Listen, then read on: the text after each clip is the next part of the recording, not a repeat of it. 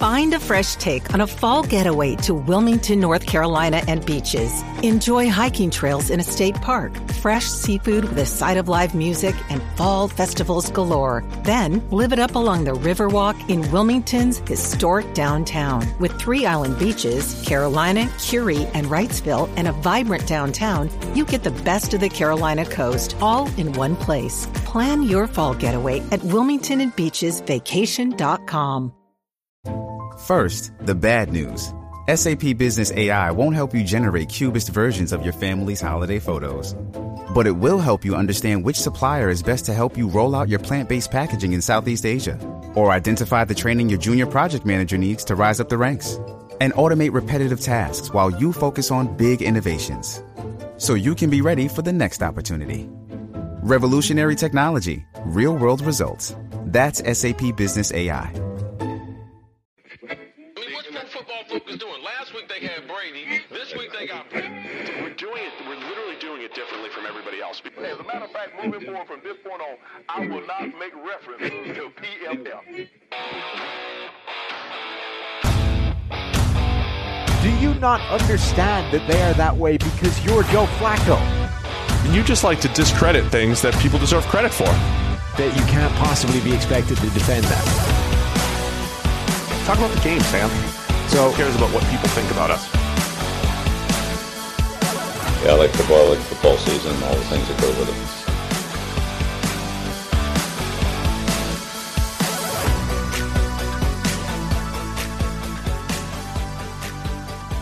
Welcome into the PFF NFL podcast. Sam Monson here. Not flying solo. Steve isn't in, though, so we've drafted in Seth Galina, who is the host of the PFF college football podcast, but also, noted quarterback guru, former coach, right? That's your background. You came from the coaching ranks. Yeah, I came from the coaching ranks. I played receiver in high school, and then I coached quarterback for 10 years. And now I'm playing quarterback in a flag football league, and it's not going very well. So I don't know if like noted quarterback guru is the right word, considering all the interceptions that I've been throwing this summer. Well, that's just research, right? You got to throw all the interceptions. You got to make the mistakes so you understand, where the pitfalls lie, and then you can coach people to not do that. Do as I say, not as I do. Well, it's like the Tua thing from like last month in like OTAs, right, when he threw like 1,000 interceptions in like one practice. And I used to tell the kids that all the time, like, hey, like I want you to throw interceptions now because you got to learn what the issues are. Unfortunately, my issue is that I'm throwing them in games. So yeah, we're losing, and it's not good. I mean, that was a story a couple of years ago with Patrick Mahomes, right? Like Mahomes in one preseason and one training camp was just throwing interceptions left, right, and center, and they were telling people, like, look, we are specifically trying to do this. We are pushing the boundaries. We are seeing where the limit is. Like, don't panic. This is intentional. This is like design. Panic if it happens in the regular season. And then obviously Mahomes goes out there and has like an MVP level season, looks like a savant, doesn't make mistakes anywhere, and suddenly, the preseason hysteria is silly. Yeah, and I think you just have to learn that way. Just throwing easy passes, just like going into practice and checking the ball down. Like I watch the Senior Bowl quarterbacks every year, and the thing that always bothers me is it's like they get like 3 hours of NFL coaching when they get to Mobile on like Monday afternoon, and then by Tuesday morning at practice, all they're doing is checking the ball down. And it's like, look, guys, like and I get it. Like I think they're trying to impress people who are going to be picking them and giving them lots of money. I understand that, but it's like, hey, let's see if you can like do stuff. Like let's see if you can make some difficult throws, and because that's what we need in today's NFL. I mean, it's not really a check down game anymore that maybe it was, between like 1995 and 2010 or whatever. So like I just look at that and I'm like, yeah, make all these mistakes in practice, like do all that stuff, figure out timing, figure out defenders' hip angles and their closing speed and all that stuff, and how you can manipulate them and do that in practice. Throw all the picks you want, and then by September you're good to go. Like like Patrick Mahomes. I don't know if that's going to happen with Tua. Right. I don't think we're ready to say anything like that, but hopefully it does. But I do think it's a smart approach to take. Like Tua's biggest problem last year was a lack of aggression, a lack of big plays, a lack of, actually attacking defenses. So if you're going to fix that, you might as well try and go all the way to the other extreme and then dial it back rather than just hope it materializes out of nowhere. So whether or not it works and he becomes Patrick Mahomes, I think it's the smart thing to be doing right now. You and I, we're in the content business now, right? PFF, we put out information, we put out analysis, we try and come up with some takes every now and again. And, the more declarative and the more takey the thing you have to say is, the better it performs, right? People like to read that kind of thing. That's why Stephen A. Smith's over there earning $8 million for talking crap. And Skip Bayless is, still a thing.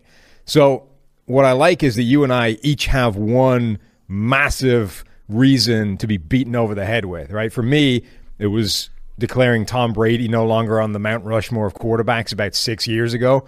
And for you, it's Justin Herbert can't play. And you're now getting dragged by the Chargers. Like the official Chargers account drags that up every now and again and beats you over the head with it. So what I'm curious is, what did we screw up with Justin Herbert? Like where did that come from, and how do we miss that badly? I'm still trying to get royalty checks from the Chargers social media account because I think they owe me for all the content I've given them. You know what? I think I've talked about this before, but one of the issues that I have, and I think a lot of people have this, but I'm just like set in my ways, is the way I evaluate quarterbacks is like it's a lot of personal preference there. Yeah. Where it's, I grew up, I was like, I must have been like 18 years old when the Saints, my favorite team, signed Drew Brees. So you watch every Drew Brees game. That's the type of quarterback that you're looking for in your life, right? That's the guy. So when I see these tall, big arm quarterbacks who are making a lot of mistakes, not super accurate, which is by the end of Herbert's college career, that's kind of what he was. And I was like, I just don't want to see it again, because these guys often, most quarterbacks don't work out in the NFL. And it feels like, to me, these are the type of quarterbacks that really don't work out. They don't work out loudly, I would say. Like Osweiler and Paxton Lynch and all these guys. So I was like, I just don't, I'm not into it. I'm like really not into it. And I also just didn't feel like it was very good. And I think what's happened is like the arm talent is so A+. Yeah. That it's hard to ignore like the stuff that he can do kind of when his back's against the wall. We saw it last year when his like grade and EPA per play under pressure are so significantly better than like anyone else basically ever. Because the arm can just get away with so much stuff. I think he threw the best throw that I saw last year, which is against Tampa Bay to like Guyton, I believe, when they were on like their own 20-yard line. And they told the slot receiver on one side, just run to the back corner of the end zone.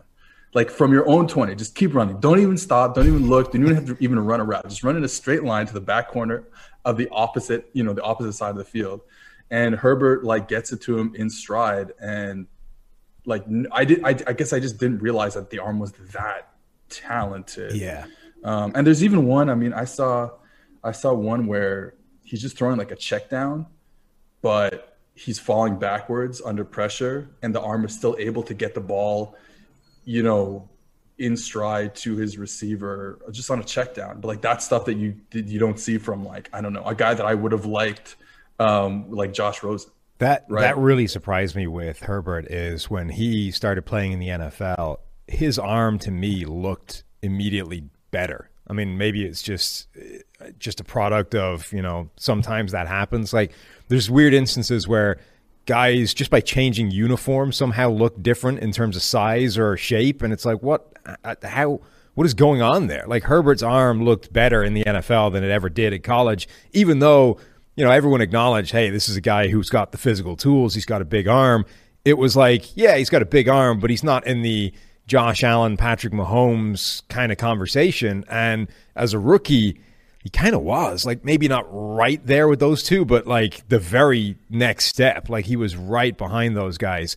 I'm curious, and it's really interesting. The personal preference thing I think is a really good point, because when we had Kurt Warner on the podcast, he was saying the same kind of thing. He's like, look, this is how I won. This is how I played the game. So this is kind of what I'm looking for when I'm evaluating quarterbacks. And obviously, a guy like Lamar Jackson comes along and you have to sort of evaluate him in the context of his skill set. But when it's close or when you're wavering, the guys you're going to gravitate towards are the guys that remind you of either you or, how you were taught or the way you saw it as successful back in the day. And it's probably very difficult for guys who are sort of tasked with this as a job, a job where their livelihood rests on it, right? If you screw it up, you're fired. To break out of that mold and to genuinely evaluate everybody on a level playing field and in isolation. I'm curious, do you think that guys like Patrick Mahomes, do you think he's changing the way everybody has to look at this now? Because I think there's a lot of like revisionist history with Mahomes in particular of like, why was he not the number one overall pick, right? You go back, you watch his college tape, all the same stuff we're seeing now is there, right? All this special level freakishness was all over his college tape. It's not like this is a shock to anybody. And there are people out there who had Mahomes as like, by far and away the number one quarterback in that draft, a generational talent, blah, blah, blah. But there were people like that for basically every first-round quarterback, right? You go back any year, pick any quarterback, you'll find a group of supporters that will ride or die with that guy and tell you he's the next, whoever, the next Hall of Famer. So that I don't think proves anything, but his tape did show all this stuff. The point was that what about the in-structure stuff, right? What about when he has to just play within the framework of an NFL offense for most of the time? Can he do that? And I think I think it's fair to have had that question mark, which is a scary enough question mark, which, will cause you to drop into wherever he was, number 11 overall. Yeah. But do you think now that because he panned out and because Josh Allen has now panned out, there's a trend now of if all you cared about was quarterback tools, you'd have a pretty good record in recent years. So should we start throwing out everything else, right? Should we just be focusing now on these guys that have the crazy tools who used to have this insane bust rate, but suddenly all now don't? The one thing I'll say with Mahomes is that, and I just really don't like to compare him to anyone else because his stuff in structure is like at an elite level that I don't think. Yeah. I don't think it may not have been like that at Texas Tech, and I'm like my thing with him was, I only watched the broadcast tape with him when he was coming out. This is in the stone age for me as like a quarterback watcher. So you would see that stuff out of structure, and again, it goes back to the same thing. I'm like, okay, well, yeah, you can run away from Big 12, nose tackles or whatever. I'm like, okay, well, that's not going to happen in the NFL, and that I've kind of changed my thinking of too, because it's the same with Lamar Jackson, where I was like, hey, yeah, clearly he's this like unbelievable runner, but it's not going to be as good in the NFL, and it kind of is. And the same with Mahomes out of structure. Like, it kind of is just as good in the NFL as it was in college. But with Mahomes, he's like a savant in the pocket. Like, I don't think there's a lot of things that people don't realize is how smart he is in terms of going through progressions, in terms of, his anticipation is out of control good. It's like the best like we've seen in a long time. So I think like with him, it's tough for me to say like, yes, we need to go find all these like Patrick Mahomes types, because there aren't any Patrick Mahomes types because of how good he is in the pocket. There's always going to be a guy who can like kind of move out of the pocket. Like you said, Josh Allen can make plays out of the pocket. Obviously, he's a very good runner.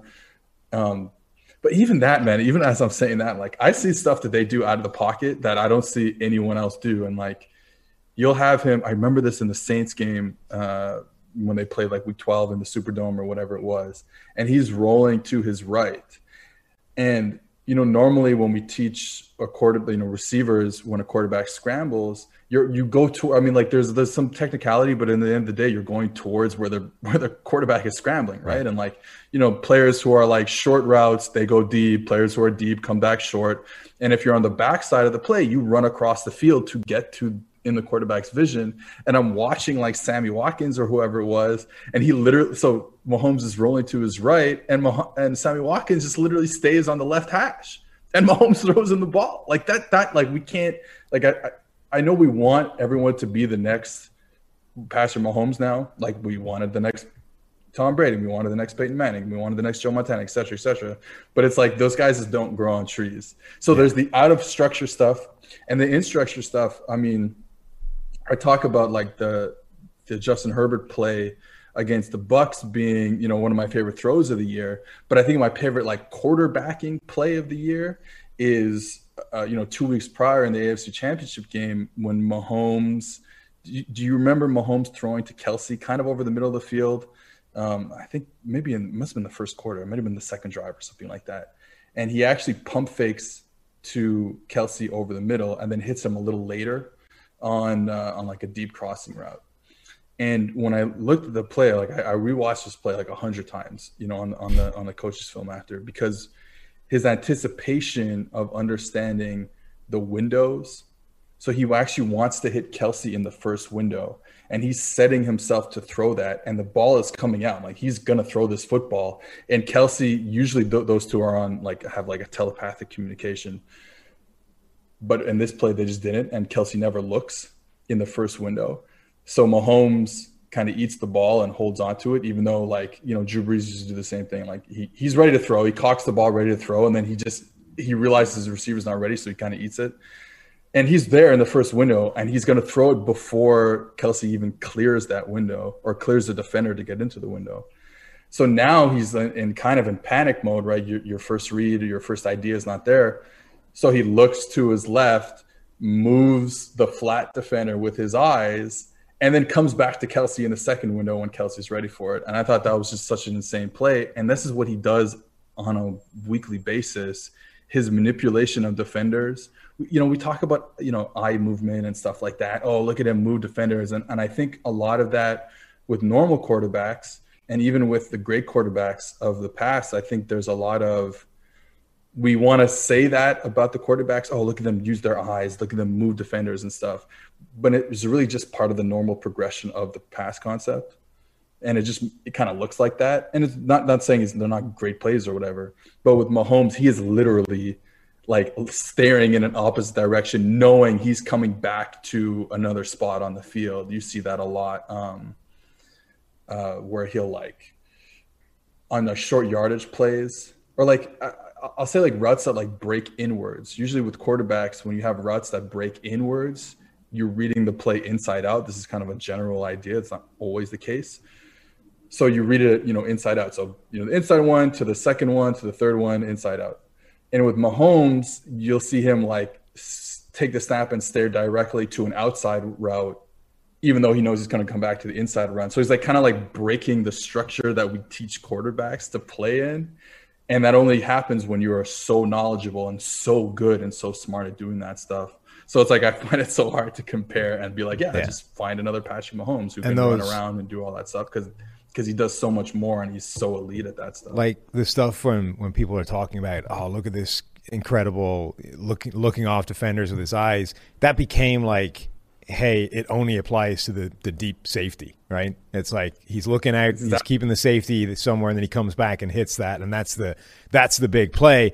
But really, somebody that's really good at that is moving other positions. It's not the deep safety the whole time. Okay, that's nice, but that, as you say, it's kind of become standard practice now, right? It's just part of what you do, and if you're going to hit that shot, you need to keep that safety out of the play.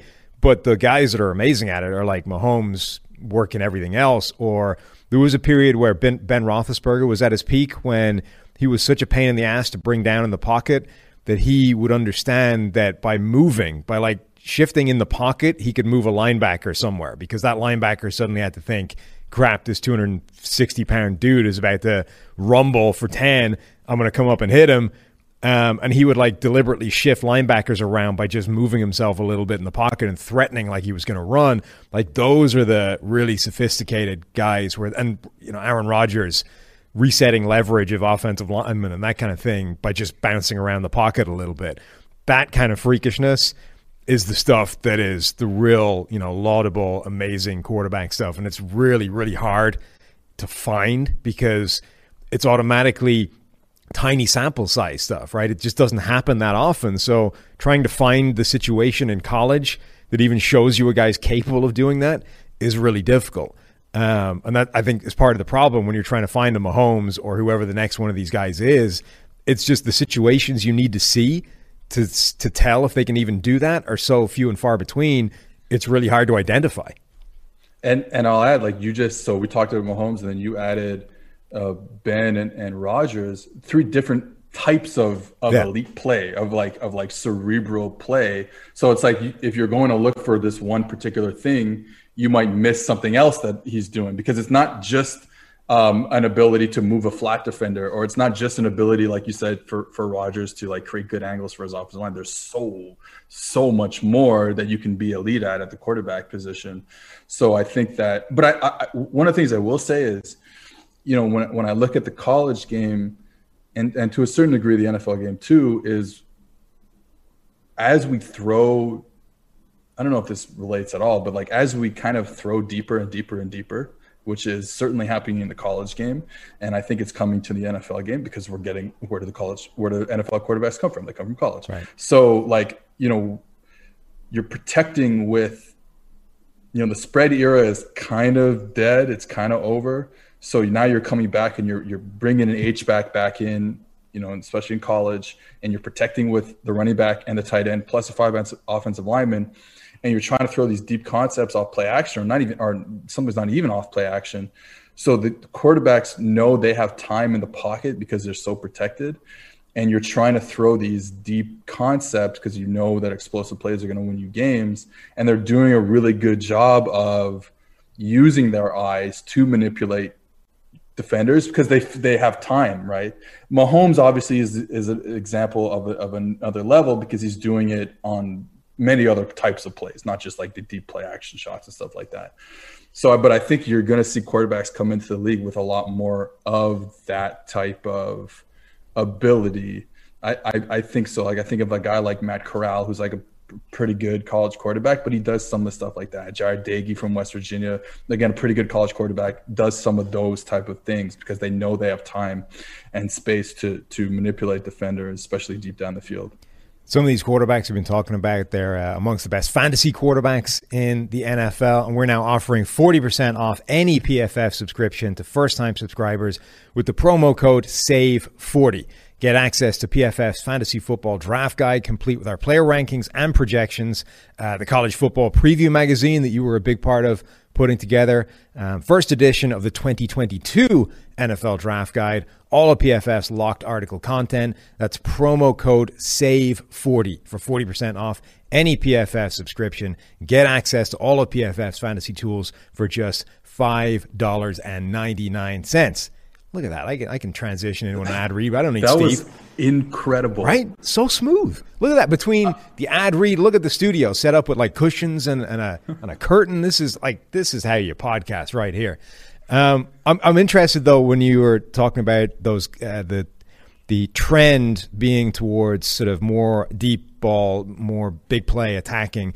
And you're starting to see now almost all of the top quarterbacks, obviously Brady being the perpetual exception, they're all trending towards these guys that have this innate ability to hold on to the ball and to, extend the play and to just keep things alive until they can hit that deep shot. Like Rodgers and Russell Wilson have always trended and skewed towards holding onto the ball in age, and they also have two of the best deep balls in the NFL and have since they've been around. But Mahomes, obviously one of his things is extending the play, is keeping it alive, and even in relatively quick concepts, just dropping beyond the pocket, right? Just it literally extending the bit of the play that the ball is in his hands by just dropping back further than he's supposed to. Instead of taking a 7-step drop, he's taking an 11-step drop and just buying that extra time that he needs to put the ball in the air. I'm wondering, there's this weird thing now when it comes to evaluating quarterbacks and trying to find, who the next. The prototype is always cyclical, right? Just like the scheme is. We go from heavy play action, keeping backs and tight ends into block and only a couple of receivers into patterns, pivot to like full spread systems, and now we're going to swing back in the other direction. And it feels like the prototype for quarterback is the same thing. We vacillate between athletic guys that can scramble and extend the play and buy time in the pocket to like almost immobile statues that just sort of shimmy around in the pocket and flow towards the open space, but within a very confined area. Like, are we going to enter that era where the thing you need to have that level of athleticism, right? If you are, as much as Tom Brady is still one of the best quarterbacks in the NFL, if you're looking for the next Tom Brady, Mac Jones, if you're looking for that, you're looking for a really small target now, because it's hard to survive unless you've got that ability to move around and buy time and extend the play. I think one of the issues is with the fact that if you get drafted in the first round or even somewhere in the second round, like, you're going to play right away. And you don't have all this, everyone talks about like since the last 10 years, the new CBA, there's no practice time, et cetera, et cetera. So if you're going to play at the quarterback position with a lack of practice time, you are going to be wrong. Like, you're going to look at a defense, you're going to think something is happening, and you're going to be wrong. You're going to be wrong a lot. So you better have the ability to, if you're wrong, and this could be in terms of, misreading a coverage, could be in terms of misreading a hot rod, could be in terms of not protecting yourself, getting into the right protection so you don't have free rushers on you. So any one of those things that you're going to be wrong about. So if you're wrong, you better have the athleticism to make a play, because it's going to happen. And the Mac Jones is a great example. Like, he never, in a sense, was never wrong at Alabama, right? Because they would protect with a lot of people, kind of like what I was talking about before. And Sarkisian did a great job of protecting and then allowing his receivers to get down the field on these deep play action crossers, like crazy stuff that he was doing there.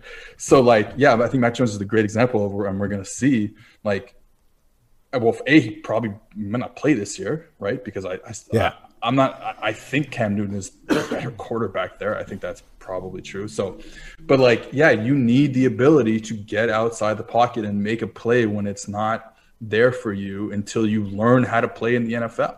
And that takes a lot of time, obviously. I've been playing quarterback in my Division 5 Montreal, Quebec, Canada flag football league for like 5 years now, and I still don't get it. So playing the NFL must be really, really hard. You need this type of ability to make plays outside of structure, just because, like I said, you're gonna be wrong. You also.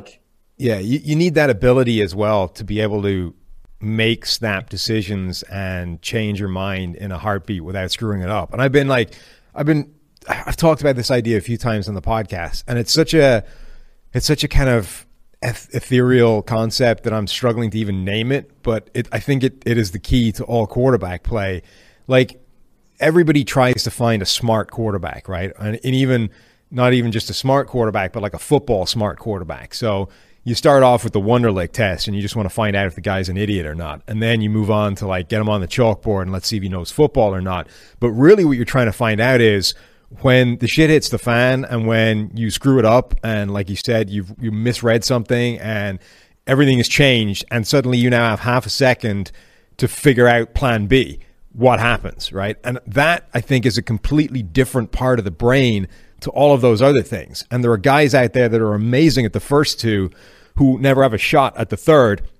And then there are guys the opposite, right? There are guys that aren't even smart, but somehow are like a savant when it comes to option 3. When things go wrong, those guys, it's just innate. They just have this ability to know what plan B should be and react and not screw it up every time. And it crosses sports, right? Things happen in different, like soccer, I think, is a good example of where this is obvious. There are certain players in soccer where no amount of pressuring them causes problems. Like like Andrea Pirlo is the guy that always got this, the Italian maestro, who a lot of people would never understand why he was good, because when you watch him play, all he's doing is giving a 5-yard pass 100 times a game. You're like, how hard is that to do?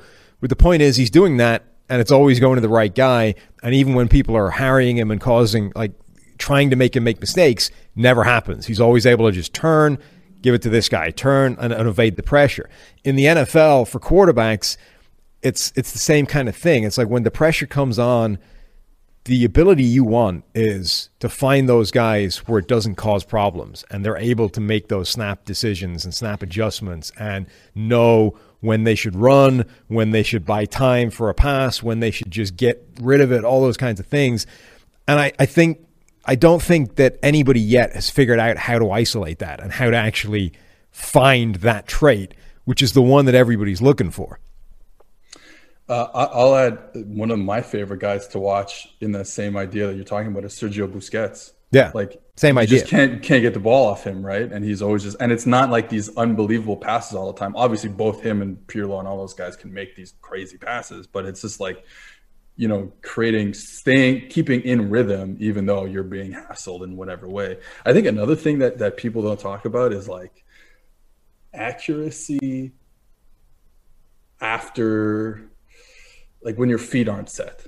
So what I mean by that is what's going to end up happening is there are going to be plays where, you're reading, something high to low and it's not there. And now the pocket is collapsing and you still have to be able to make an accurate throw, even if it's just to a check down. And that is something that is really hard to do because we teach quarterbacks in these like perfect environments all the time, where it's like, all right, take your drop back, set your feet for, the post route, and then reset them for the dig or whatever. And, yeah, that's great when you don't have anyone around you, but all of a sudden people are coming around you and you're trying to move in the pocket and create space for yourself. Your feet are not always going to be in the right position. And, Breeze was so good. It sucks to talk about him in the past tense now. Breeze was so good at always setting his feet to the target, but most guys aren't like that. I mean, that's such a hard thing to do. I mean, we do drills and drills and drills on that stuff.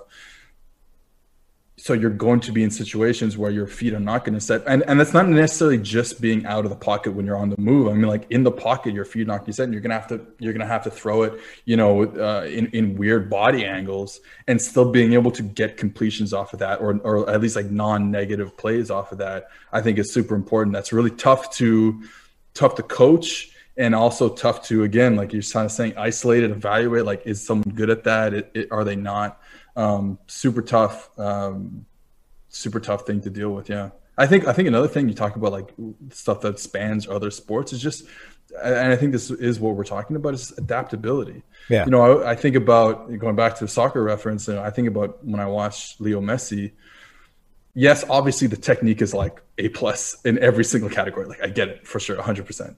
But his ability to adapt when he thinks something is about to happen and it doesn't happen the way he's still able to, again, the technique, being able to hold the ball like it's Velcro to his foot obviously helps, but like just being able to adapt and not like your brain doesn't malfunction when that happens. Because I know that because that's me, right? When I play sports. That's exactly what it is. It's adaptability, but within like a really short time scale, right? Because the thing that separates those guys from regular humans is when things change and it breaks down and you have to change your plan, most people seize up. Whereas those guys, they don't. For whatever reason, I don't know if like time passes more slowly for them mentally, but whatever it is, when that changes, they don't lock up. They're able to just, well, okay, if this changed, then the pathway is different. I just go to plan B. And what's weird is that so you think it's just these like freak level athletes like Messi and, Pirlo and Patrick Mahomes and like all these guys that are wizards at this. But you see those people at lower levels as well, and they're always really annoying because like you can't fluster them. I used to play just pick up soccer with a guy that was like that. Like he wasn't better than anybody else, but he had this trait where he was never pressured, right? No matter how much you harried him, he didn't have that lock up and panic thing. Whereas like I'm the exact opposite. Like if plan A goes the way it's supposed to, I'm okay. If I have to change and I have to go to plan B, it's like a complete seize. It ceases to function. and I can't adapt on the fly. And I think Dan Marino is one of the best examples of this ever, because I don't want to call Dan Marino a moron, but he's not amongst the smartest quarterbacks you're ever going to find, right? He's not Ryan Fitzpatrick. He didn't go to Harvard. He's not, I don't know what his Wonderlic was, but it wasn't 50 or whatever. And even when people would ask Dan Marino to explain break down a play, what went down here, and he would just be like, I just hit Mark. Like, what do you want from me? He was open. I threw it to him. Whatever it was, he had that ability to just know how it worked and to figure it out and adjust and adapt and blah, blah, blah. But he wasn't like this, the X's and O's savant. And then the opposite of that is like a Kirk Cousins, right? Who, when you listen to Kirk Cousins explain plays and break down things, my the guy, dude is Kirk smart Cousins. as hell. Yeah. But every now and again, he just seizes and presses the wrong button and kneels instead of spiking it or whatever, like the reverse, right? Kirk Cousins has those are two ends of the spectrum. There's the guy that just has it innately and yet can't really necessarily tell you why. And there's the dude that can tell you why all day long, but the second it changes in front of him, he locks up a little bit. They said that Wayne Gretzky was the worst coach that's ever lived. Yeah, I think we're a lot talking of guys about that. The greatest hockey player of all time. And he coached. I think it was a few years with Arizona, and the reports came after he doesn't know anything. And it's because he didn't know what the hell he was doing either. Michael on the ice. Jordan. He was just a savant. Right, Michael Jordan's another one, right? Just doesn't understand why people around him can't be better. Yeah, so that's Marino is funny. I grew up a little after Marino, watching him obviously during his peak in the 80s and stuff. So what I do now, I'm such a loser. What I do now is before each of my flag games, I go on NFL, the YouTube channel NFL Throwback, and I watch his 20-minute highlight tape. And I didn't realize what a gunslinger he was. Yeah.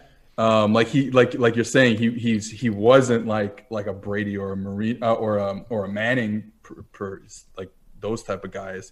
He was just a gunslinger, great pocket movement. He's holding the ball down by his waist when guys are throwing themselves at him, and he's able to protect the ball. And then his mechanics are superb. I think it's really cool. I mean, we don't have to get into a whole mechanics discussion, but I think it's really interesting when you go back and watch some of the older and Marino being let's say Marino and before. When you go watch those guys who are at the top of the quarterback profession, they're all doing stuff technically that we coach now, and we didn't coach back in the day. They just kind of got it right from however they were brought up and however they got their technique. But it's all stuff that we coach now, and it's interesting. Of course, this guy was a great quarterback because, without even realizing it, he was creating great, hip chest dissociation and great torque and all that stuff, blah, blah, blah. And so I always like going back and watching those guys because they're doing stuff far kind of the same way.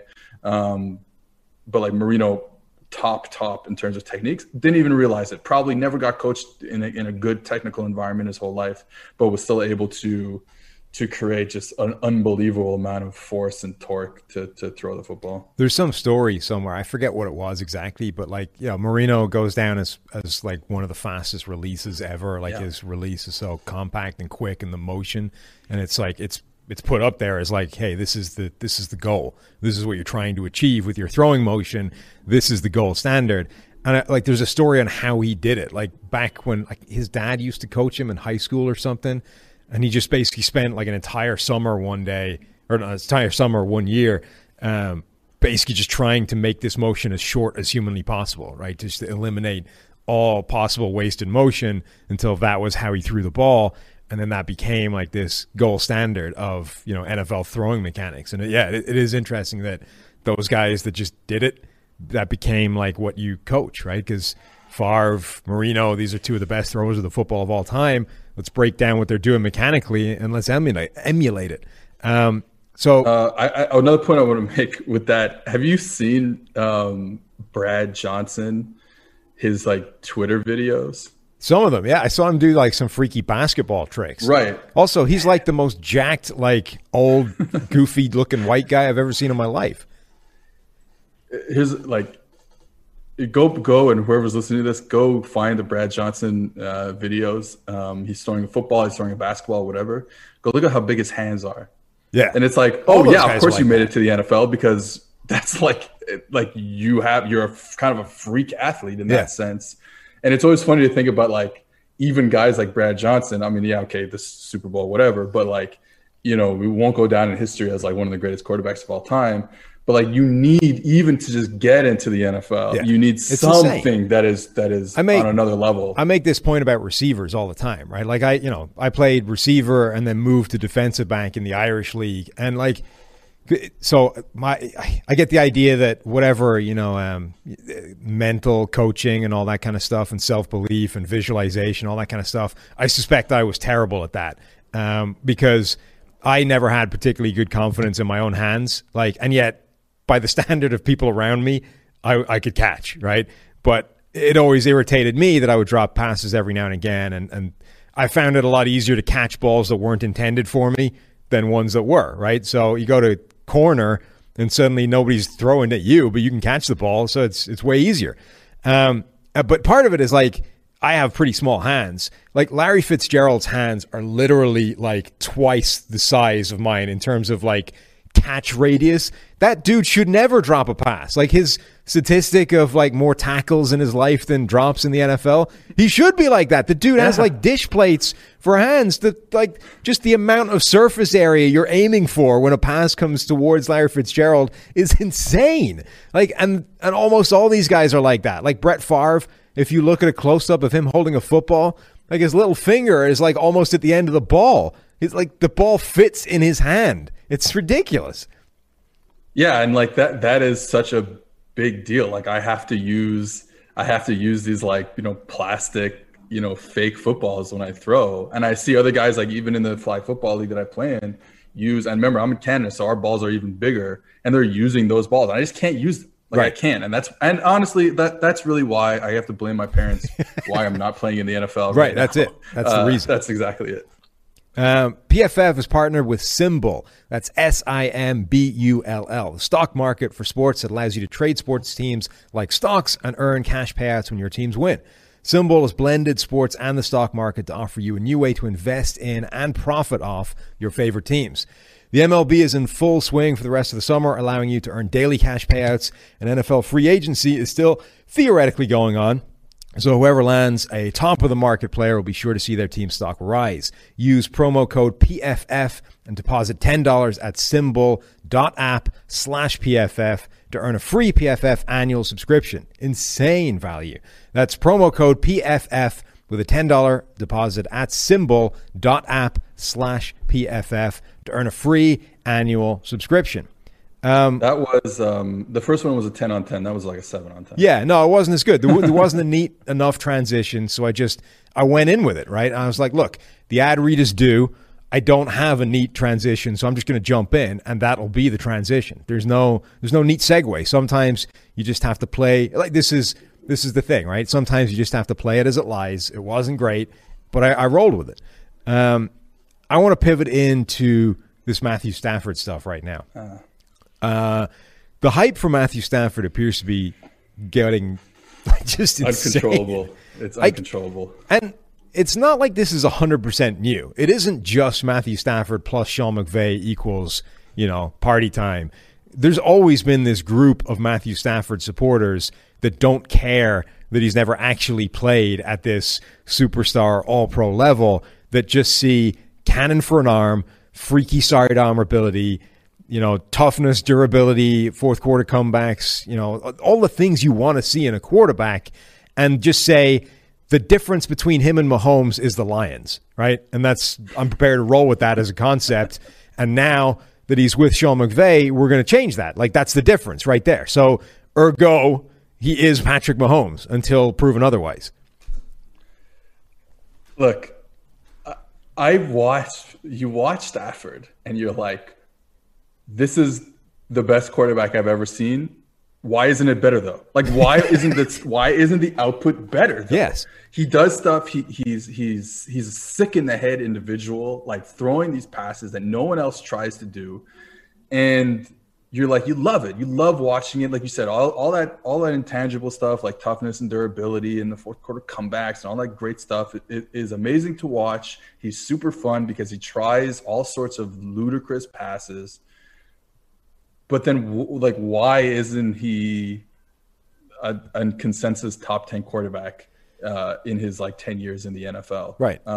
Besides apparently this year because he got traded. Which, yeah, I agree. It doesn't really make much sense. I'm excited for it. Sure. Like, because I think it's a great pairing. Well, I think it finally answers the question, right? Like, it if nothing else, it gives you the answer to those people that have spent the last 10 years saying the reason Stafford isn't seen in the same light as Aaron Rodgers is the Detroit Lions. Now you're going to find out if that's true or not. And if it is, fair play to those people. They saw something that the rest of us weren't quite buying into.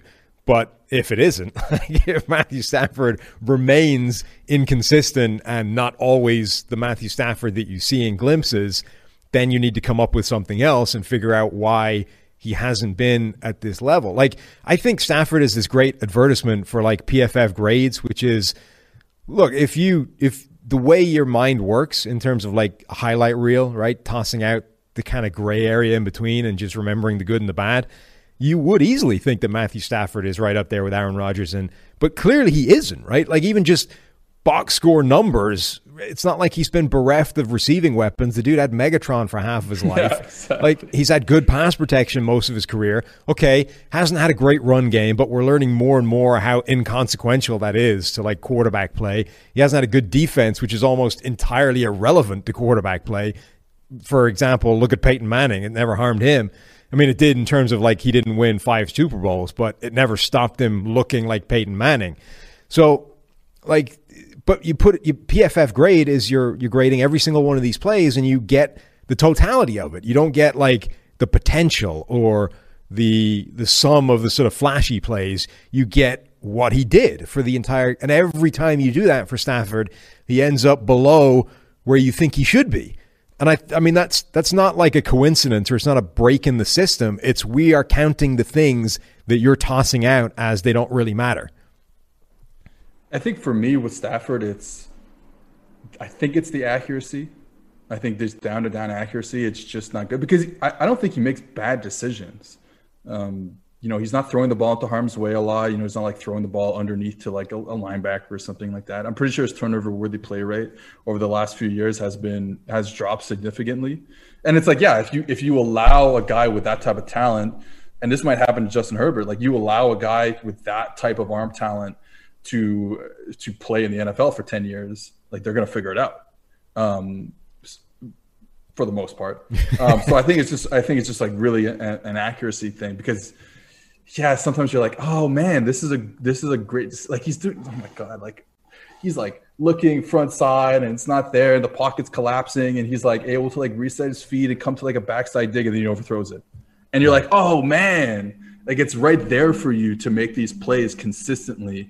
And he's not able to do that. He might have the best play I saw from any quarterback last season. I had this on my Twitter somewhere. It's a touchdown, I think. Or was it, did he, anyway, it was a Mahomes play, right? It was the no-look thing where he's looking off to the right somewhere and then fires the ball right down the middle through a closing window of guys trying to stop it and hits a guy like in the hands. It was a Mahomes-level play, honestly better than any no-look Mahomes has had because the window he was hitting was so small.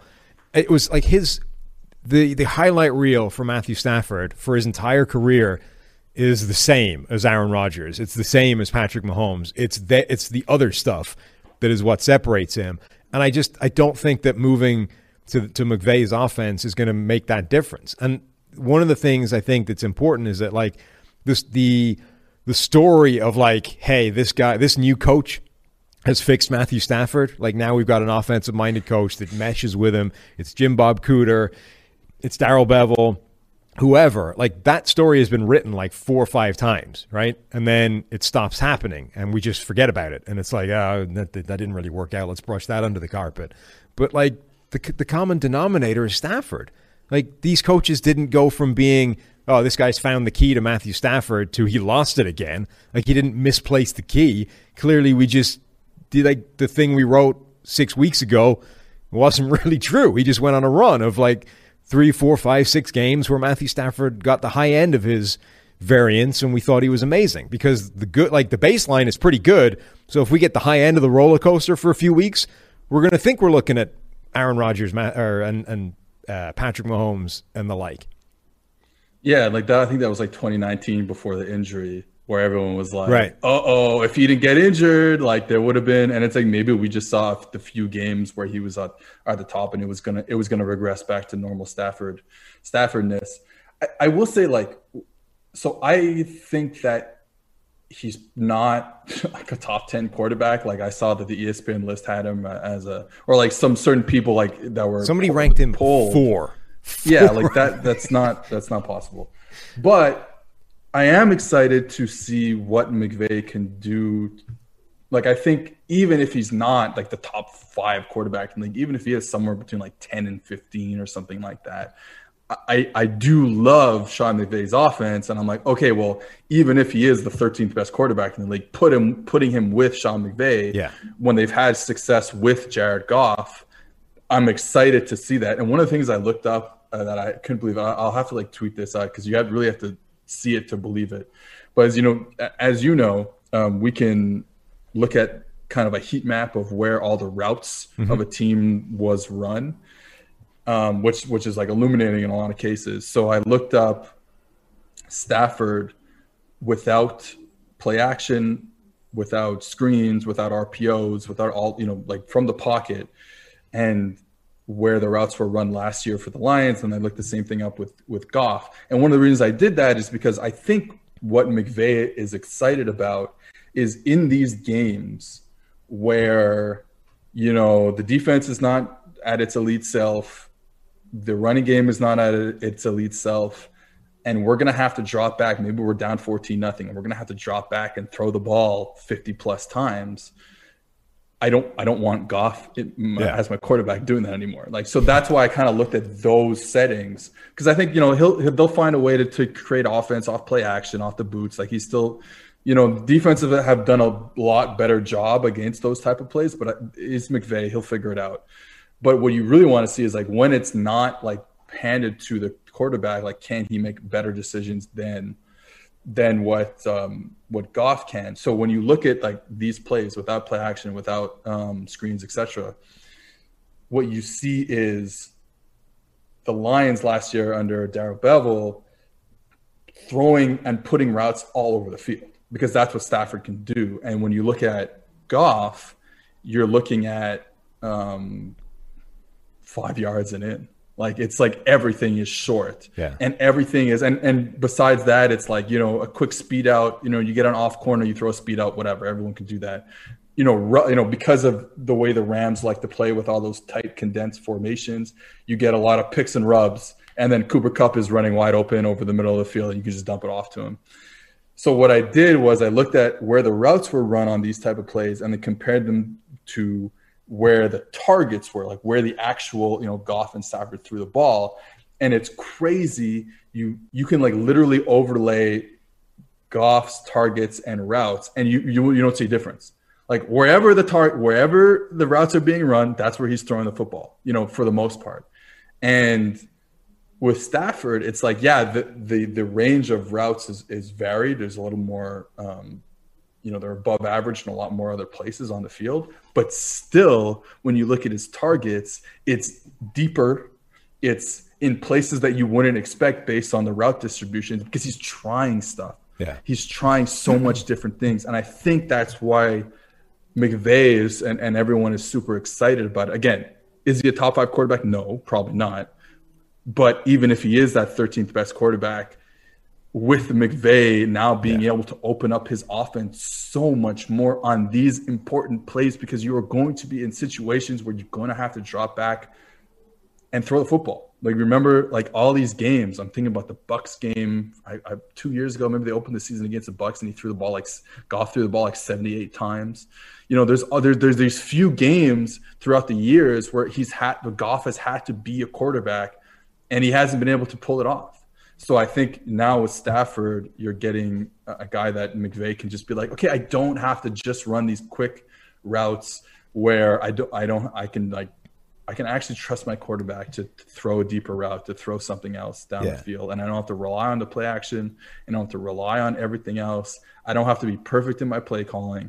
I can just get a quarterback who's going to like take some load off my shoulders. So I think that's why people are excited about the situation. But I think we have to realize that the situation is not the same as ranking the individual quarterback as a top 5 player. There's definitely reason to be excited about him in that offense. And actually, I'm significantly more excited at the prospect of like what Stafford can do for that offense than I am with what that offense can do with Stafford. Now, you didn't love the last one, but check this out, right?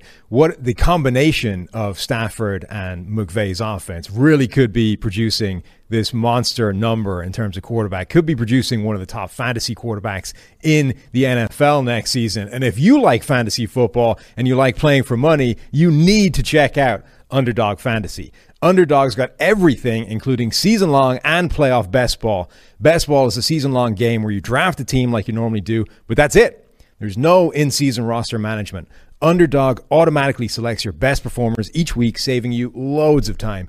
Go to Underdog Fantasy and deposit $10 using promo code PFF and get a free PFF Edge annual subscription. That's promo code PFF. Draft now at Underdog Fantasy. Now, come on, that's a 10. That's again, like right? 12 on 10. 12, perfect. There we go. You one-upped yourself. All right, sometimes it gets teed up and you get the perfect transition. That's all I'm saying. This is exactly the point I was making earlier, right? When things go badly, I don't have the transition. I don't have plan B. But when it's in sync, when it's working fine, I can ding one right out of the park. It's perfect.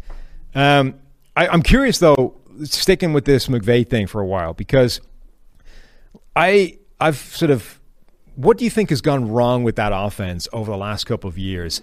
And do you think that Stafford, with those extra tools that he brings, with the extra clubs in his bag that Goff doesn't have, can that go all the way to like offsetting what's gone wrong, right? It doesn't feel like McVay's done a great job of evolving that offense. Like once teams started to figure out where the weak points are, and once teams started to figure out what to attack to at least slow it down, and then figure out, if you can win. It doesn't feel like he's been able to go to version 2.0, 3.0, 4.0 and keep going the way that, Kyle Shanahan has. And Andy Reid, obviously, with Mahomes. But how much of that is because Jared Goff is this giant millstone around his neck that he eventually got sick of? And does Matthew Stafford change all of that? Does he allow him to open everything back up and suddenly Boy Genius rolls back in there and the Rams offense is going to be unstoppable again? I think it's both. I obviously Goff is just not going to be that quarterback that we thought he might be after the Super Bowl run. And then with the McVay stuff, I do think it's interesting,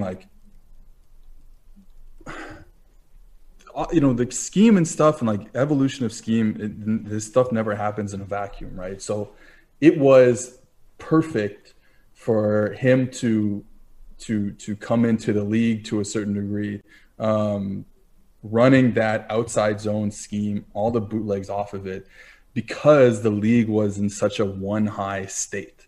Because we went from, I guess this is a little before my time, but the Tampa 2 era into, and it happened kind of inadvertently with the Seahawks and the Legion of Boom. Yeah. From what I understand, when Pete Carroll went to Seattle from USC, the plan wasn't just to be okay, we're just going to run cover 3 every snap, but it's just one of those things where you find players on the roster, and then obviously the drafting, they wound up with just the perfect personnel for it, with a perfect set of specimens to run cover 3, cover 1 every play from a one high look. And then they win. And what does winning do? people copy you. Yeah. Either they copy you just from watching you on film, or they copy you because they take your coaches. So the league becomes this like one high thing.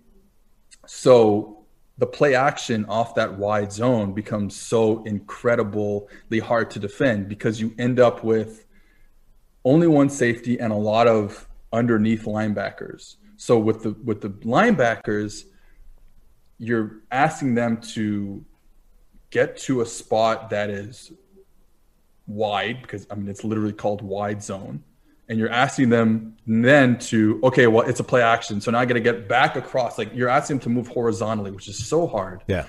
And find the ball and find a receiver and turn their back and do all that stuff. And then with the safety, you're asking them to, with only one safety in the middle of the field, who am I going to defend? Do I defend the post route that's coming over my head, or do I clamp down? Do I nail down on this crosser? So it's just really tough to defend from the structures that the NFL was running, between 2010 and 2020, let's say. Now we're seeing teams say, okay, well, wait a minute, we don't want to do that anymore. Like, it's done. That era is done. And there's always a spot for it, obviously. But that as a base defense is I think we're getting to the end of that.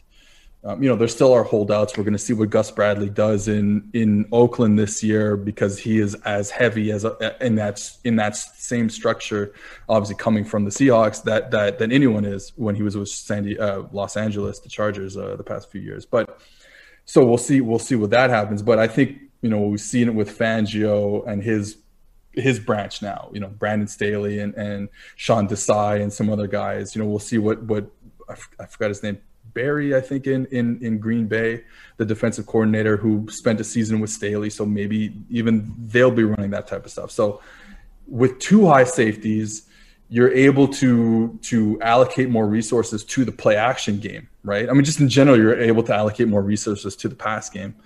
So that's kind of giving some issues. And one of the things that I found, last year I wrote an article about it, was like, teams can stop the run from too high. Yeah. Like, teams are so afraid. They want to spin that second safety into the box to stop the run, but it's like, you're not really losing that much. Like, yes, there are things you have to do, technique-wise, schematically-wise, to adjust for the fact that you don't have the second safety in the box, but it still works. Like people are so afraid of it, but it's like, and yeah, like, you don't have the numbers advantage that you're used to, but you're still stopping the run because it's hard to run the football. Yeah, and part of it is it's just hard to run the football. Part of it is because NFL offenses in 2021 aren't built the way they were in 2003, right? So stopping the run is no longer having to contend with Lorenzo Neal and Mike Allstott in the hole, right? You're not having to shut down almost 600 pounds of A-train coming up the middle. Like, you're dealing with just a running back. You just need to fill the gaps and then take down a running back that's like 210 pounds. It isn't the same prospect that it used to be, where if you didn't have like a strong safety that could actually deal with that, you were going to get run the hell over, and those guys would rack off 15-yard gains just because they outweighed you by 50 pounds. And when you look at defensive line and defensive line technique, I know we always talk about what Belichick did when he got the job in New England, and he was able to go and find, everyone was playing, I guess, a 4-down. I don't remember the story exactly, but everyone was running a 4-down, kind of like what everyone runs, like an over and under front, whatever. And then he's able to go and find these hidden value gems to run a 3-4. Right. And within that 3-4, you talk about these nose tackles and these big defensive ends who are playing inside, able to control defensive linemen. Able to control offensive linemen. Just hold them up and then look for the play and whatever, make a play. And I think what you see now, so that's what we'd call two gapping. Yeah. Right? Being able to either put your body in one gap but actually play another gap, or just literally be in between two gaps and play both of them. And what's changed is, and like you said, and because there's no more these huge fullbacks on the field and these huge monster guards on the field, what's happened is teams are still playing as we go back to a 3-4 look, which I think is happening, that coincides with the rise of two high safeties and sometimes three high safeties. what's happening is defensive linemen are getting smaller. We're still playing a 2-gap system, but it's like teams just, some people call it, like Brandon Staley calls it, a gap and a half. Yeah. So it's like you're not just like there and like being a big boy and holding up a lineman. Like you have 2 gaps, but it's based on the play, based on the block that you're getting, rather than just being like, hey, I'm going to hold this guy up and then I'll go make a play. The Rams, obviously a great example of that. As a big LSU fan, Dave Aranda, when he was there, was doing that type of stuff. This is what Pat Williams used to do. I think just freelancing for the Vikings way back in the day. Like Pat Williams used to essentially 2-gap, even though it wasn't his responsibility. He would he would take 1 gap and then he would just play the second one when he could, because he was able to toss around the dude trying to block him. And now it's like, no, we don't have those type of players because we've had to get smaller. Right. Defense have had to get smaller in response to the offense putting out so many slot receivers and stuff. So like we're still like everything is kind of changed in the sense that we're not like being as like physical, I guess. Physical is probably not the right word, but we're trying to do it in like craftier ways and like controlling a few gaps with less people in craftier ways, and we're still getting the job done against the run. Again, like going back to this, what I started talking about, it's like even though we're doing all these interesting stuff to make up for the fact that we don't have another safety in the box, we're still able to get the job done. NFL defenses are still able to get the job done. And honestly, like my thing with running the football is like, I love the running game. I think it's fascinating to look at as like a puzzle and stuff like that. But at the end of the day, like you're putting a lot of bodies next to each other, and eventually someone's going to bust, someone's going to make a good play. And that's why I think it's hard to run the football. It's like, you're putting a lot of bodies next to each other. So anyways, yeah, that getting back to McVay, which is like that everyone started doing his thing. It's not really his thing, but everyone started running that outside zone, wide zone offense. Shanahan and him coming off the, Kyle Shanahan and Sean McVay coming off the Mike Shanahan kind of tree. And, Kubiak still getting jobs and running that offense in Minnesota. And then Stefanski coming from that and going to the Browns, stuff like that. So everyone's like, hey, wait a minute. Like we can deal with this offense in better ways, playing from a too high safety structure, because we can still stop the run. But now the play action game, which is really what's killing us. Like the running game, it's funny. You go look at like, we can do this because we have this all charted. But like if you go look at when the Browns or the Rams or the Vikings or the 49ers or the Titans run outside zone, their like efficiency on those plays is in the negative. But when they call play action off that concept, it's plus, a million, right? They're just killing teams off of that. So teams are realizing like, hey, wait a minute, the run is not killing us. It's all the action off the run that's doing damage. So going to a too high safety structure is giving these type of teams a little more issues. And then you multiply that by the quarterback they had there with the Rams, and it leads to them being a pretty bad offense last year. And like, man, he went to John Wolford last year in the playoffs or like the end of the season, because he was like, dude, I need something else here. Yeah. I need a guy who can make plays with his legs. And I believe that he started drawing up those like quarterback design runs that he could do with Wolford that he couldn't do with Goff. And he was like, this is the future that I need if I don't have an elite quarterback.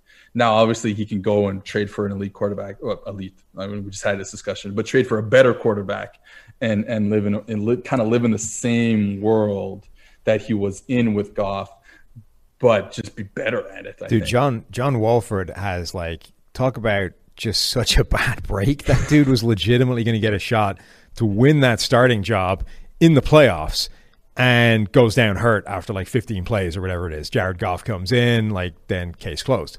But it didn't quite work out this way for Taylor Heineke, but same kind of thing, right? That dude comes in, plays incredibly, and at the very minimum, he's going to get a shot at some point this year, right? They're gonna bench Fitzpatrick at some point and throw Heineke out there and see how he does, and he'll have a shot. Wolford Walford could have won that job in the space of a couple of games, and injury took it away from him. That sucks for him. And I do wonder if in that timeline, if that happens, where Walford gets maybe even before the play, like it would have been just like 1 or 2 games, but let's say he had gotten like 3-4 games before that for whatever reason in this alternate timeline, do they even feel like, and he plays okay, do they even feel the need to go and get Stafford because they have this guy that I really believe, McVay looks at and says, I can design an offense, a modern offense, where I can use a quarterback in the run game and we'll get it done.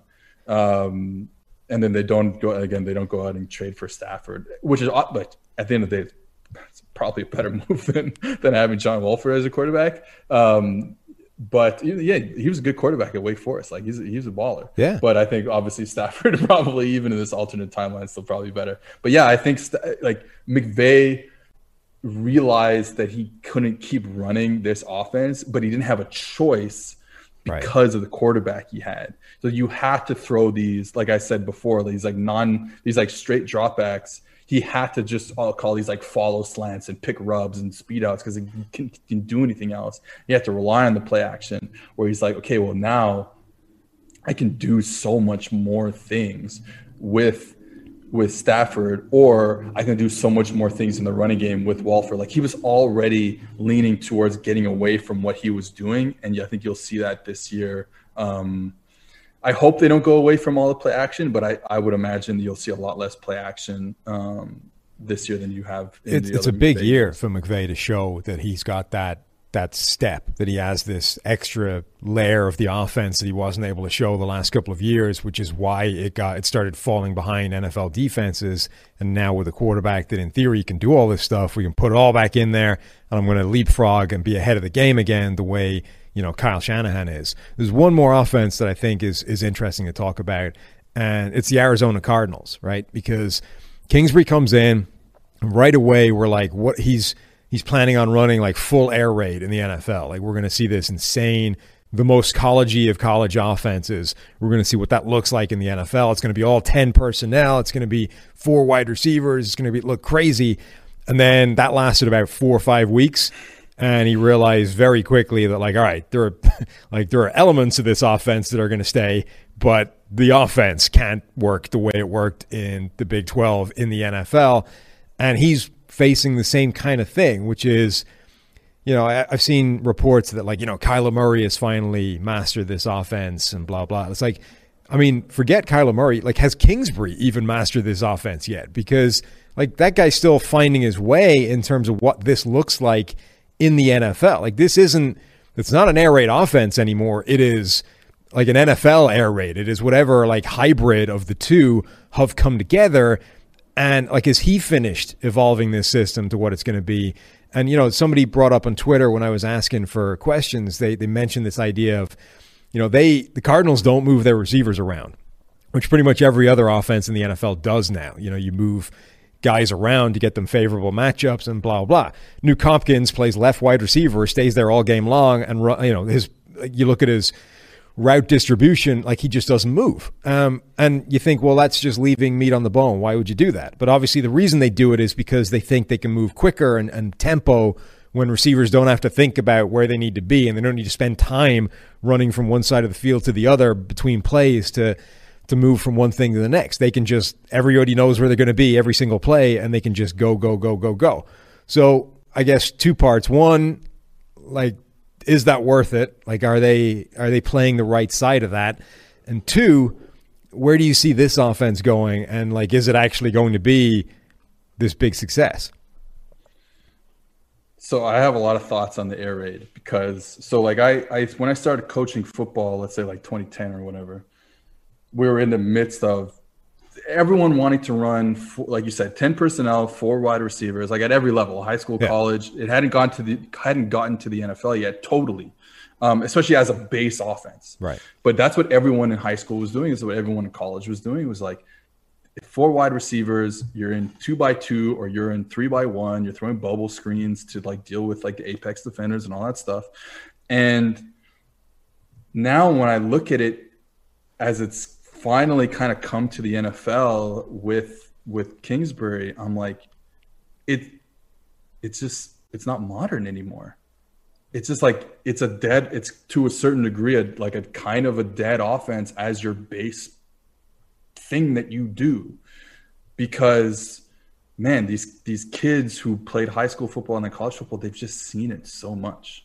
They understand how to deal with bubble screens, and especially bubble screens to Larry Fitzgerald, because you can't you don't move anybody else around, right? Like, he's your slot receiver on the right or whatever it is. So if you're going to run a bubble screen to the right, well, it's Larry Fitzgerald. And also, Larry Fitzgerald is like 52 years old. So that's also, like, God bless Larry Fitzgerald, but you're not scared of that anymore the way you might have been 15 years ago. So, like, it just seems to me like an offense that is a little outdated, and it's kind of why you said, like, he's had to change. And he does some really good stuff when he brings in tight ends, and even though his tight end is like Dan Arnold, who's like basically a receiver on most plays, but like, he does some really good things when first of all, the running game is super nice. Like, he does some crazy stuff in the run game, and it helps obviously having like a running quarterback there, but he does some really good play actions off of heavier personnel sets, which is something you just can't do. What ends up happening is, when you're in like a 5 wide type of scenario every play, you can't protect for very long. Like, there's not so many, and you're like, you have like one back, but the back is being released all the time. Like, how many different types of protections can you have? You just can't have a lot of protections. What that ends up doing is you end up throwing the ball short. And defenses have gotten so good at like getting pressure without blitz. Well, okay, not without blitzing. I shouldn't say that. Getting pressure with only sending 4, but it's a blitz. So it's like we call it like a sim pressure or a creeper pressure or something like that, where like, okay, we're sending like the Sam or the nickel, but we're dropping, it's a classic way, but we're dropping like the backside end off. Yeah. So like, we're still only sending 4 guys, but we've created a situation where, you might have set your protection to one side and we're actually coming from the other side and we can get a free rush. So like, you can't hold the ball and create these explosive plays. Again, going back to, that's how we win football games, is creating explosive plays. So he's had to adjust a bit. You just can't. And defenders, yes, they've seen this type of offense for years and years and years in their life, because this is what everyone did when they were playing high school and college football. And then the other thing is, like, it reminds me of the Chip Kelly stuff from when he was with the Eagles, where it's like, hey, they know what you're doing. Yeah. Like, if you don't move guys around, if you don't do that, like, they're too freaking smart, like, on defense. Like, their whole job is now, like, you get away with this in college because they're just not at that level, and in terms of like their football intelligence, to be like, oh, I know what's coming because I've seen it on tape, and you ran it the play before, you ran it like last week or whatever. They do that in the NFL. So if you're not like creating these issues in terms of motion, in terms of formations, like, they're gonna catch on to you, like they did with Chip Kelly. And like, I remember there was an article that came out during the Chip Kelly, like the end of the Chip Kelly year in Philly, where it was like, they were like, they're calling out our plays every snap because we just don't have a lot. It's like, when the back is lined up, offset, then they're running this, and when the back is lined up next to the quarterback, well, they're running this. Like, so like, I think there's a lot of that with the Kingsbury offense, and again, it just feels like an offense that is just not modern anymore. And it's crazy to think that way, because you look at it and you see a spread and you see 5 wide receivers, you see 4 wide receivers, and they're doing all that stuff. And it's like, it takes me a second to be like, oh, wait a minute, this offense that I grew up with, coaching wise, it's just not modern anymore. And when you look at college football, man, Larry Fedora at Baylor last year, Baylor hires Dave Aranda. He brings in Larry Fedora as his offensive coordinator, air raid guy, 1 year. They were awful last year on offense. He's out already 1 year. They bring in the BYU offensive coordinator. Mississippi State, Michael Leach, the air raid guy, like the guy who's running true air raid, because like, Lincoln Riley at Oklahoma is not really running like the true air raid anymore. It's been adapted so much. Mike Leach, their offense is like one of the worst offenses you've ever seen in your entire life. And certainly personnel and offensive line play has a lot to do with that, but they were like horrible last year. I will say like Nevada under Matt Mummy was very good running true air raid stuff too. But it's like when you look at these colleges, they're not doing that anymore. They're coming back with an H-back. They're coming back with protecting with 7 guys. They're coming back with protecting with 7 and throwing deep shots. And you're seeing all these college offenses. I'm going to write an article about it next week, but it's like what I call, or I think someone else might have coined this before me, but what some of us are calling the super spreader offense, where you're like not even asking your quarterback to do that much. You're putting receivers, they're literally lined up on the sideline. They're like talking to the opposing team's coaches. They can smell their breath. That's how close they are to the sideline. Your running back is a pass protector, basically, when he's not being handed the football. Your tight end or H-back is a 6th offensive lineman masquerading as a tight end. He's not going out for a pass. You're running these 3-man, sometimes 2-man concepts, vertical option routes. If you can get on top of the guy, you keep running. If he's too far off, you stop and we'll throw you a hitch at like 8 yards or 10 yards or whatever. Like, just like that's what offense is now. That's the modern offense. Being like, air raid, 4 wide spread. It's just not a thing anymore. Like, I don't even know what to say. It's just like not a thing anymore. So he's going to have to adapt. And like the thing that we're not talking about is also like how good is Kyler Murray? Yeah. I don't know. I think one of the biggest issues with that is the NFL in particular is too good, and the SEC and stuff as well. But like the highest levels are, you can't run an offense anymore that is predicated off, we'll just take what the defense is going to give us, because the defense isn't going to give you enough to have a good offense anymore. They're too good. And they're too smart. They've seen everything. It's not going to work. So you need an offense that at the very minimum challenges defenses enough that it causes some breakdowns and some big plays and, confuses them. Because if you just let them, you can't out execute the defense anymore because they're just too good at it. Like, you could run, the true air raid up in the Pac-12 with Washington and run a million slants all day. And, when they take away the slant, go to something else. You can't do that in the NFL. They're too good. You don't have enough efficiency to be able to get that functional in the NFL to the point where you can survive. And I think that is what this is. So this idea of, we eschew the idea of moving a receiver around because we can run quickly. It doesn't matter. It's not good enough, right? The moving around a receiver is way more important than having that extra little bit of tempo, because the defense just isn't affected by that enough. Yeah, and the funny thing with you talking about the Pac-12 when Leach was at Washington State, it's like Washington State. I'm not trying to shit on like the Pac-12 defensive coordinators or anything, but like when he would go and play Washington in the Apple Cup, all they would do was rush 3 and drop 8 in zone. Right. And they couldn't do anything. And this is like 4 years in a row they would do this as their game plan. Couldn't do anything. And then he would start the season again and these Pac-12 defenses and out of conference games, and they would rush 4 and they would give him space, and they would play zone because not a lot of teams can play man in college, and they would give him all his quarterback space to find these routes, or they would blitz with 5. I remember like Arizona a couple of years ago would blitz with 5, and he would just, I think it was Gordon at that time, would just like pick them apart, or Luke Falk, whatever. And it's like, well, why aren't you guys just like looking up? Like, you guys, all you guys in the Pac-12 with PFF Ultimate, man, like just like I do, like go look up what's giving the air raid problems. And then he goes to the SEC, and game 1, it still kills me. Game 1, Bo Pelini and LSU are playing man coverage and blitzing, and they're getting picked apart because he's like, yeah, that's what the offense is designed for. Like, we can do this all day, mesh all day, no problem. After that game, I don't remember who they had after that. I think it might have been Arkansas. Arkansas dropped 8 97% of the time. And for the rest of the season, that's all teams did against Mike Leach, and it was one of the most horrific offenses you've seen.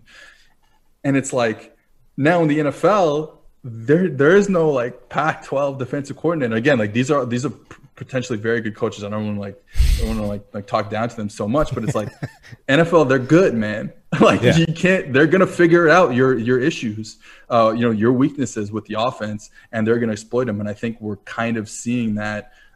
Just kind of, again, it's like kind of by default, like you're saying, defenses are just good enough. Like the bubble screen stuff. Like, yeah, bubble screens worked like 10 years ago when the Sam linebacker, the nickel linebacker, hadn't really seen it before, and they couldn't really run, and you still had Sam on the field. Yeah, not just hadn't seen it before, but were like 260 pounds and couldn't move. Right. And now it's like all these guys playing nickel. First of all, there is no more Sam in the NFL unless you're the Seahawks. And like, so the nickel is a DB, and he can chase either direction horizontally. Like, he's a good player. And even if it is a linebacker, the linebacker's 220 pounds and can run with him. So it's like the linebacker covering Larry Fitzgerald is more athletic than Larry Fitzgerald is when he's 182 years old and can't move anymore. So it just doesn't function. Now, I think like you might get some more mileage out of it now that it's Rondale Moore instead of Larry Fitzgerald. But you're right. Like fundamentally, the thing just isn't as effective as it used to be.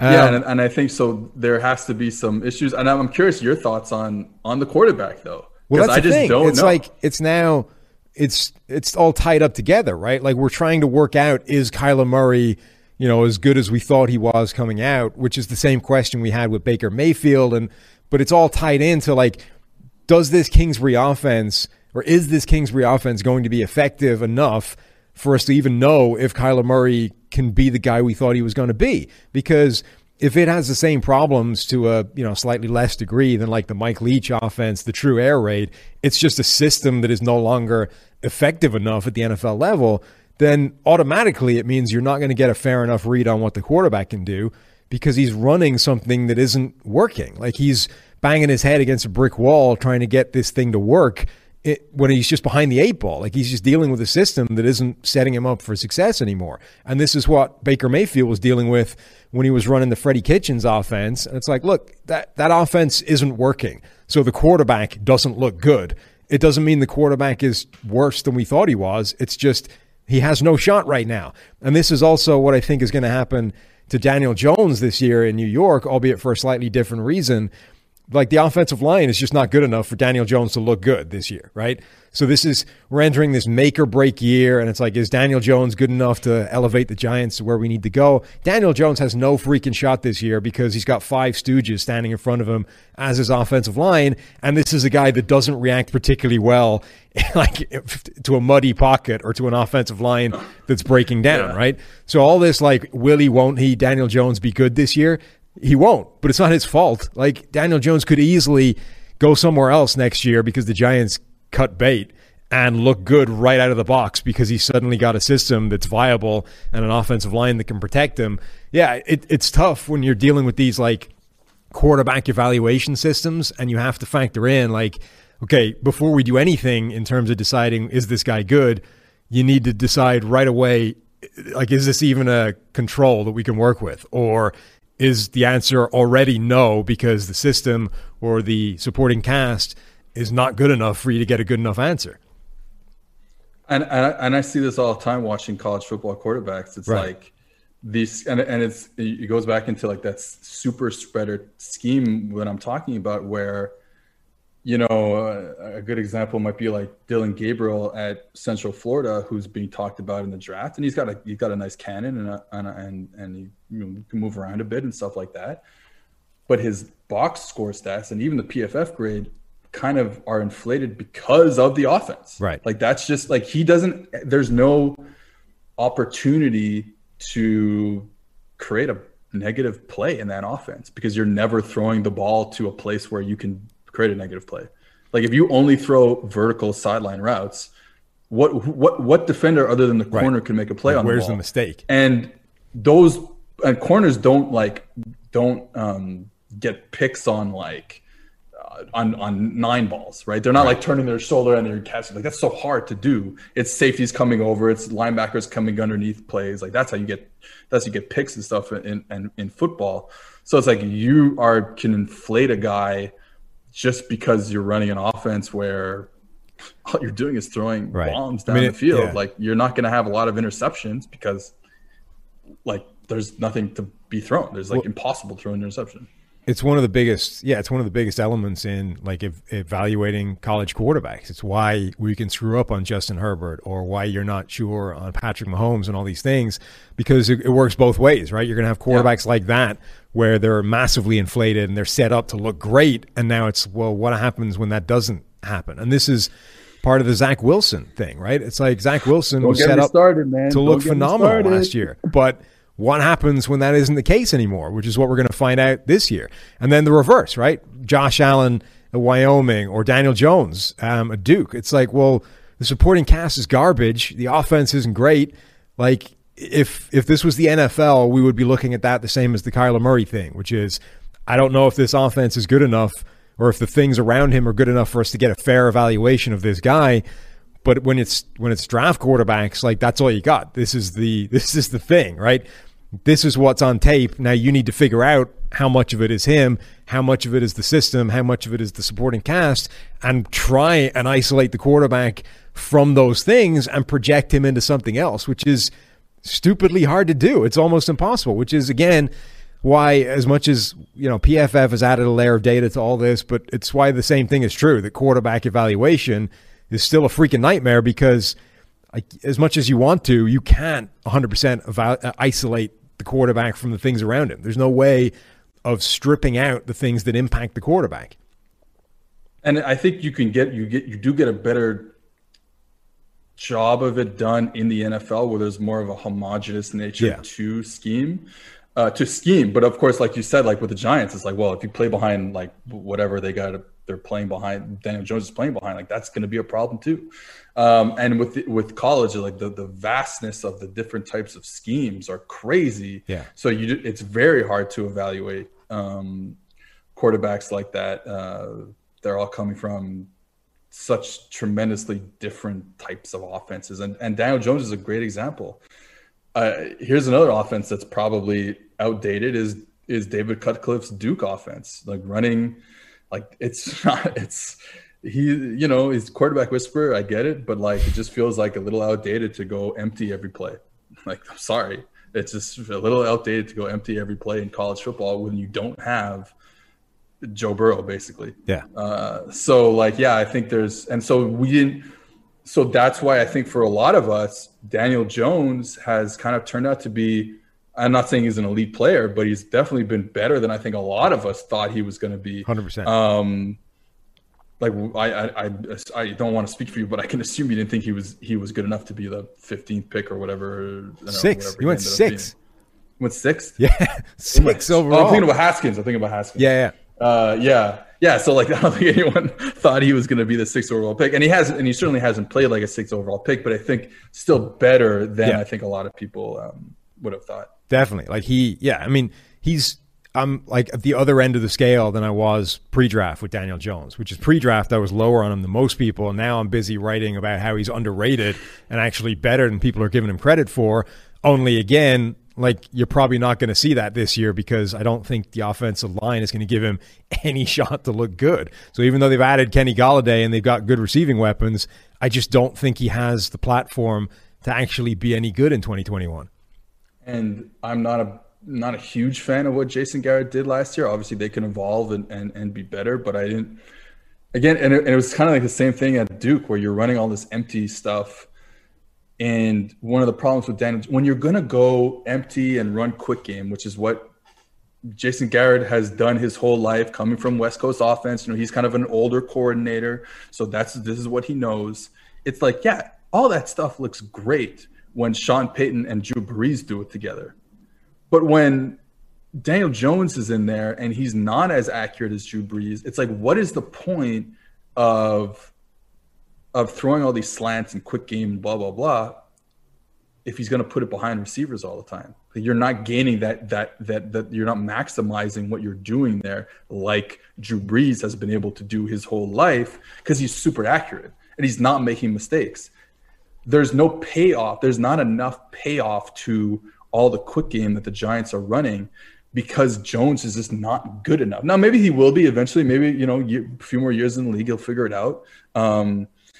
Whereas with Brees, it's like, yeah, there is payoff for it, because we're never wrong. Like there's no negative plays. We don't take sacks. We get the ball off. You know, we're always in a manageable down and distance for Drew Brees. Like, you know, Brees can be in like a 3rd and 4 that most other quarterbacks can't be. But you're putting Daniel Jones in a position where he's going to probably be in those 3rd and 4s and stuff like that. And and it's tough for him because he's a young quarterback and he doesn't have the accuracy that Brees has. So yeah, like with him, it's double because it's scheme and personnel. Like you said, the receiving crew should be better this year for sure, but the offensive line is a problem, and Garrett, I think, is a problem. Seth, this was an awesome chat. Thanks for coming on. Steve, I believe, is back Monday. He is still digging up all baseball crap from Massachusetts for me to wear in. I think we set that date for the 29th. The 29th of July, I think is 2 weeks today, is going to be Sam dressing up like minor league Steve baseball day. So I think that's our plan. But I think he's back on Monday, whether it's remote or in studio. I can't remember what his schedule is. But Seth Galina, co-host of the PFF College Football Podcast. You do that with Deontay Lee right now. New full-timer at PFF. We're interviewing Dustin Crum, the quarterback from Kent State, this afternoon. So I believe by the time you're listening to this, you will be able to listen to me interview all of our millions and millions of listeners, as Steve likes to say. Go grab the PFF College Football Podcast to hear more Seth and Deontay talk scheme, talk quarterbacks, talk college football. There's some really good stuff there. We will be back, as I said, on Monday. Send us an email. Let us know if you liked Seth or if you hated Seth. Let us know that too. But also, continue to give us ideas, continue to give us charity ideas. We're still rolling with that stuff as well. NFLpodcast@pff.com is the email. We read all of them, even if we don't reply to all of them. We really appreciate the content you guys are giving us, the feedback you guys are giving us, and just generally for you guys listening. So thanks for listening. We will talk to you again on Monday. Take it easy.